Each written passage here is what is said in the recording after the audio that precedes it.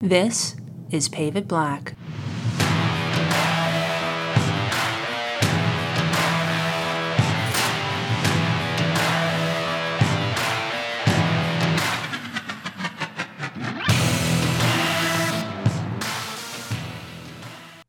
Hi, and welcome to another episode of Pave It Black, the official podcast of the National Asphalt Pavement Association. My name is Richard Willis. And I'm Brett Williams. And it's National Work Zone Awareness Week. Last year, we highlighted the Watch For Us campaign as a part of our podcast. But this year, we don't want to deviate really from our theme of technology and innovation.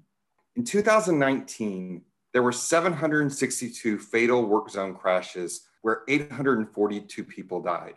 135 of those were our workers.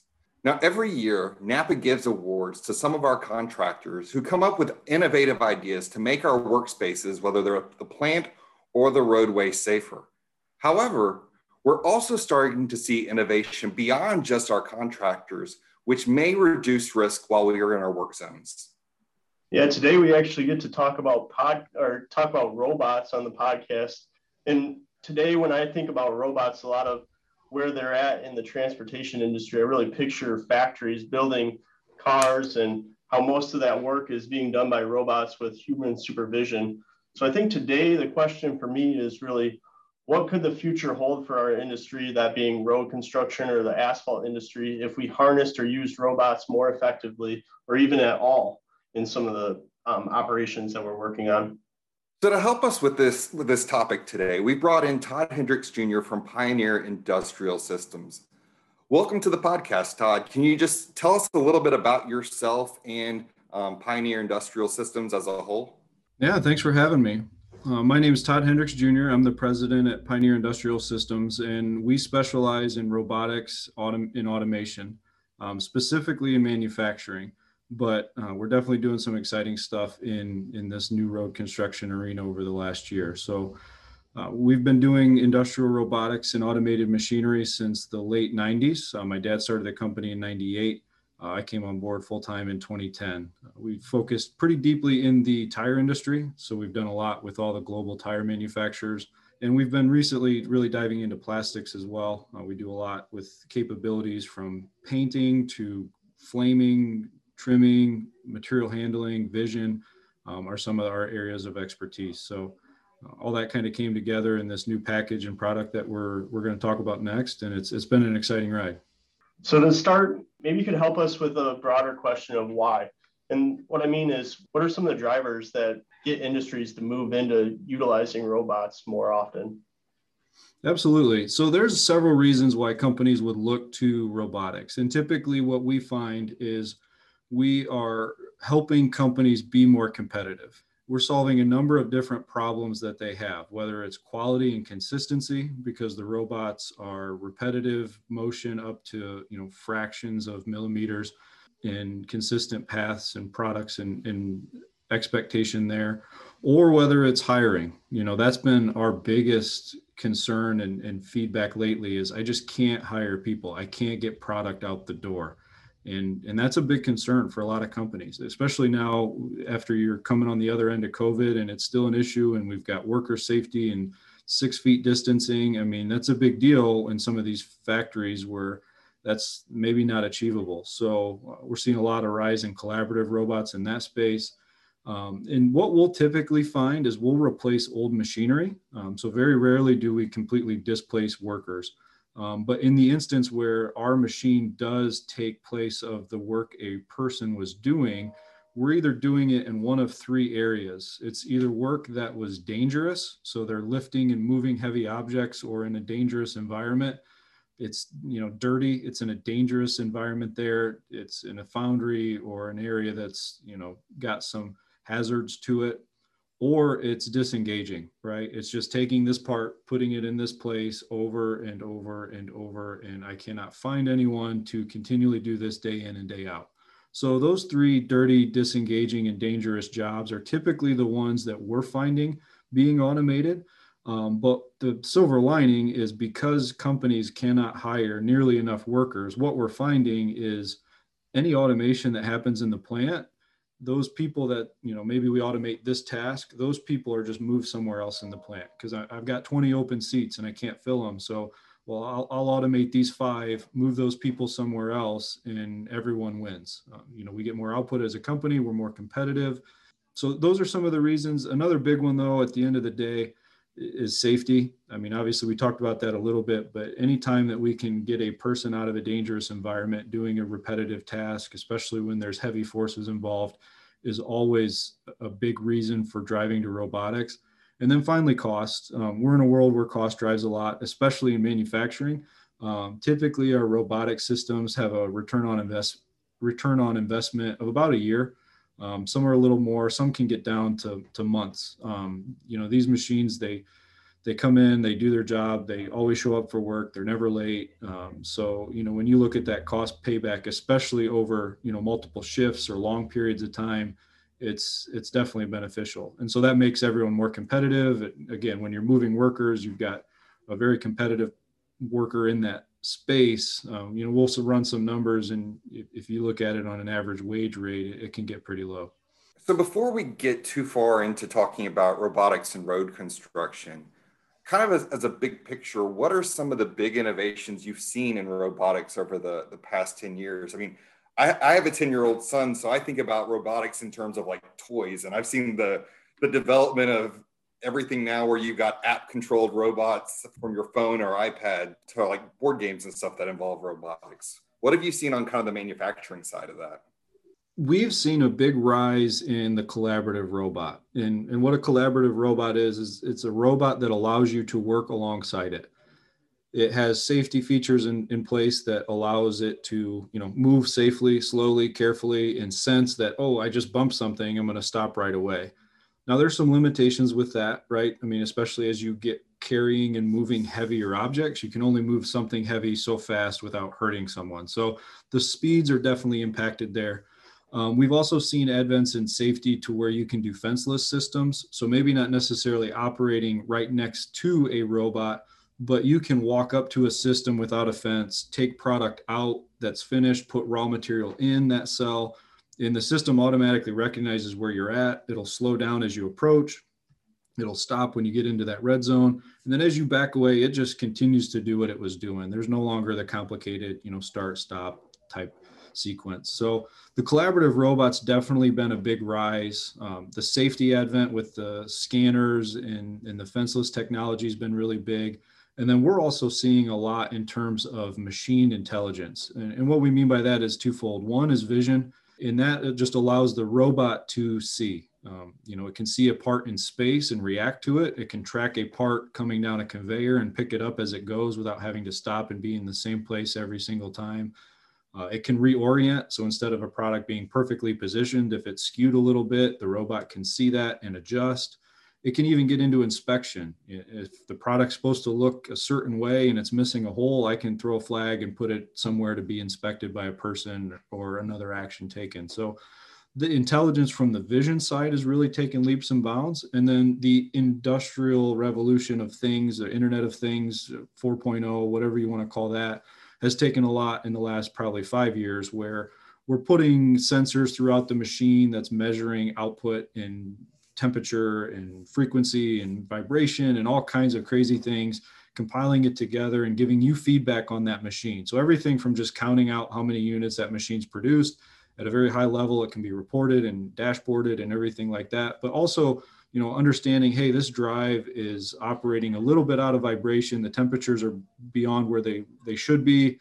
We're going to throw up a warning sign so that the next planned maintenance event that you guys have at the plant, we're going to recommend that you change it or have another one sitting by the machine so that if something were to happen, you can respond quickly rather than it being a surprise. So I would say those are the areas that we've definitely seen a big change in. And then the last one, you mentioned it, right? The involvement of kids, the Lego robots and the STEM programs, and that over the past decade has really exploded. And it's frankly in part of manufacturing kind of pushing and saying, hey, we need some really great kids to come in and, become these next generation of workers that are going to help us work on these robots and keep these things up and running. And it's really cool to see. So I was hoping maybe you could share a little bit about how Pioneer Industrial Systems moved from the more traditional robotic space into road construction, and maybe talk about why it was seen as an opportunity and how the robotic maintenance vehicle really provides some solutions for the industry. Our company is very intentional when it comes on the projects that we do and the customers that we work on. And you know, we're very focused. We're taking projects that we are experienced and know and are confident in. So when this came up, it was kind of a shock to everyone. And so I'll kind of just tell the story. My dad and I commute to work together. And the one day we were driving down the turnpike, Route 8090 here in Northwest Ohio, and we passed a crack sealing crew. And there were 12 workers with 7 vehicles with 1 crack sealing unit. So one guy had the wand in his hand, and there were 11 other supporting people and 7 other vehicles to support that operation. I mean, they're doing safety and those other things, not to discount that type of work. But when you look at the output, right? Sealing cracks, only one person was doing that work. And so we're looking at, wow, that's inefficient. And then we got to talking, but I mean, I get why you need all the safety guys and the flaggers and the guy with the horn. I mean, there is no way I would want to be on the side of a road with the amount of distracted driving that goes on. So we got talking about this, and then we're like, man, you know, there's a lot of money in this industry too, right? We looked at the budgets for transportation in just Ohio, and we're just blown away by the commas that were involved there, right? So it was just kind of this rough conversation that we had driving out to work, no big deal. And then my dad comes in the office later that afternoon. He goes, I've been thinking about this. And he shows me this sketch. And I'm like, what in the world is this? And he said, well, I think everything that we're doing on this machine and that we have on our floor right now could do this. We have vision, we have lasers, we're measuring things, we're applying a sealant, you know, on a very precise location and a precise amount. We're doing it with a robot. You know, why couldn't we do this? And I said, that is the dumbest thing I've ever heard of. Like, we've got enough to worry about. Get out of here. And so we've kind of shelved it. And then a few months later, Dad had a meeting at church. So this would be February of 2020. So the original idea happened back in October of 2019. And then late February 2020, Dad had a meeting at church, met an ODOT engineer. The engineers were talking about what engineering they did. And, you know, as they got talking, the ODOT engineer said, well, we're always looking for innovation and stuff. You know, do you think you could help us in that way? And Dad said, well, it's funny you mentioned that. I got this idea, spitballed it to this ODOT engineer. And he's like, oh, that's great. I'm going to take it up the chain. And so Dad, well, maybe we should look at a patent. So we called our patent attorney, dove into this. And, you know, March 2020 was a fun time for everyone. And COVID hit and we got forced to work from home. And so we kept on our engineers and our sales team, and we really dedicated almost the entire work from home space to develop this idea. So we had some resources we wanted to keep. You know, we took advantage of the government programs to help us do that. And we just had our employees work remotely on designing this robotic maintenance vehicle. And so we went through the design. As soon as we could get back in the office and in the shop, we bought a used truck. We had a new robot come in, got a generator, and we built a demo prototype, and we've been refining it ever since. And so that's kind of where it started and how it took root. We can definitely tell you put a lot of time and effort and expertise into really getting the RMV kind of up in the ground. And a lot of that really seems to be focusing on the maintenance side of things, like you were talking about crack sealing. But beyond just maintenance, are there opportunities that really may exist on the actual more construction side of things to like leverage robotics and make it either safer or more efficient? Yeah, absolutely. So as we got through this process, one of the early on phases was, okay, you know, robots are very flexible. They can do a lot of things. What else could it do? You know, one of our tenets of what we like to build at Pioneer is modular design. So we make it easy to install. We make it easy to use in other projects after we design something the first time. So we wanted to carry that spirit into this new product. And so what we did early on was we identified some various modules. So we kind of looked at the sealing unit as a black box and said, all right, if we take that sealing unit off the back of the truck, what else can we put on? And we've identified over 18 different things that this truck with an arm could possibly do. We got to talk to a lot of really great people that helped us along the way, whether it was ODOT engineers and staff members there, whether it was local contractors in the area, people throughout those types of environments. So we've got a handful of things that we've identified, but we're really focused on two of them. One of them is the crack sealing. That was the heart of the idea. There's a lot of opportunity there. So our goal is to get that product to market. We're doing road testing as we speak. We've got the truck out. It's not sealing anything yet. It's just tracing the cracks, but we're making progress every day. Beyond that, the other one that we really focused on was cone setting and picking. So instead of a person hanging out in traffic and driving backwards through work zones, this truck would drive through, find the cone, pick it up. If it's fallen down, it could still grab it. Whether it's a cone, a safety grabber cone, or a barrel, we've kind of got an end of arm tool that can handle all of that. So those were the two big ones that we hung on to. But then, as we talk to other people, like I said, there's all kinds of things from the rave pavement markers, popping old ones off, putting new ones on, to putting posts and signs in the ground, to, possibly filling potholes with a mixed material, taking core samples, grinding, rumble strip. We've got a whole big list of them, but our main focus now is, okay, let's get a product to market. Let's get that out there. Let's start to build and produce and make these and get that out there.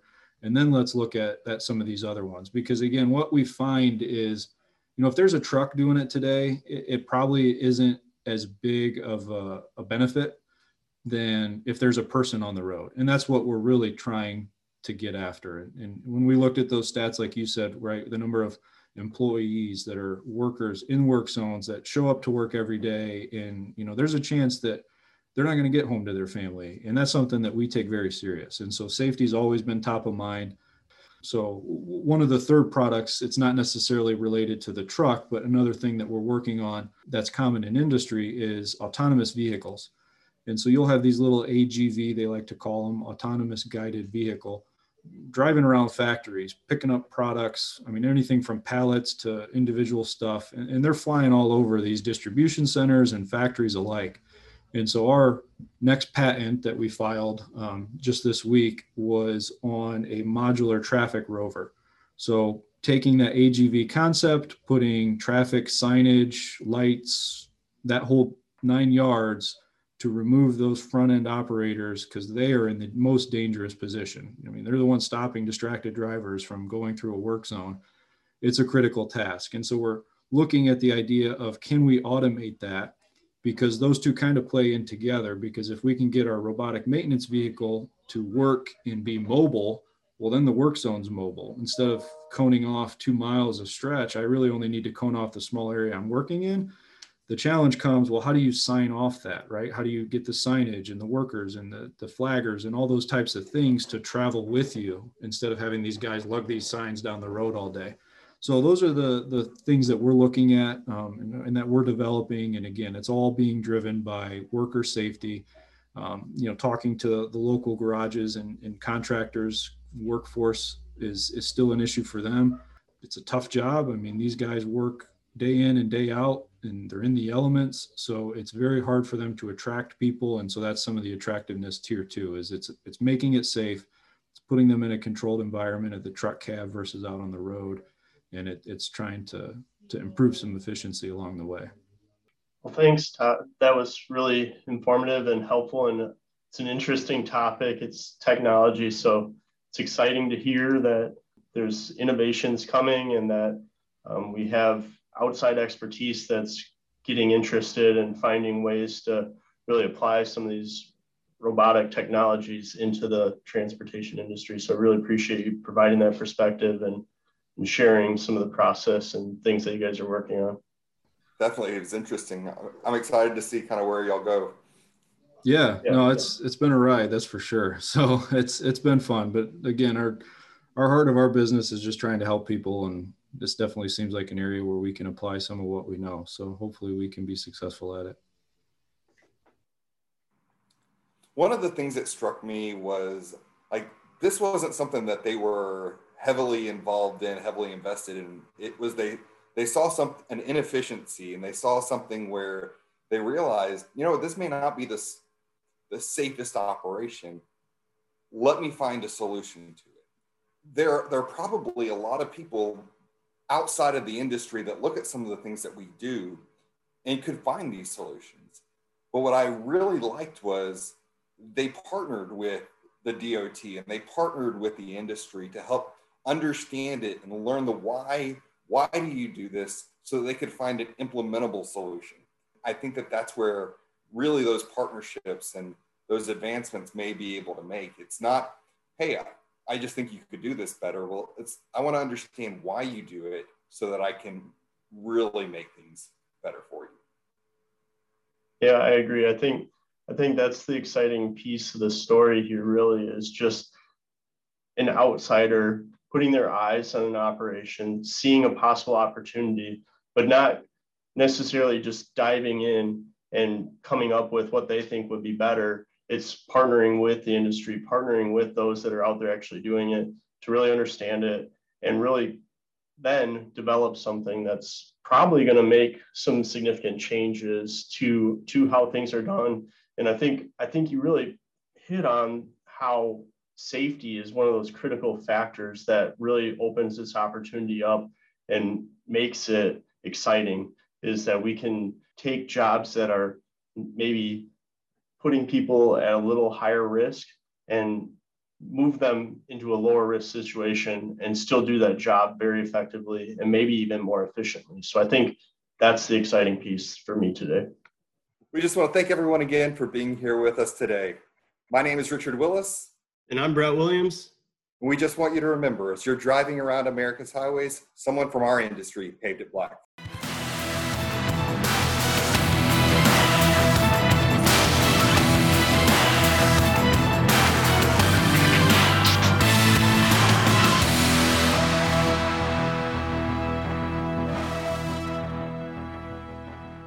Pave It Black is produced by Monica Dutcher of the National Asphalt Pavement Association, with podcast theme music credits to Coleak. You can find Pave It Black on most of your favorite platforms, including SoundCloud and iTunes. If you would like to suggest someone for us to interview, please email Richard Willis at rwillis@asphaltpavement.org. That's RWILLIS@asphaltpavement.org. Until next time, keep paving it black.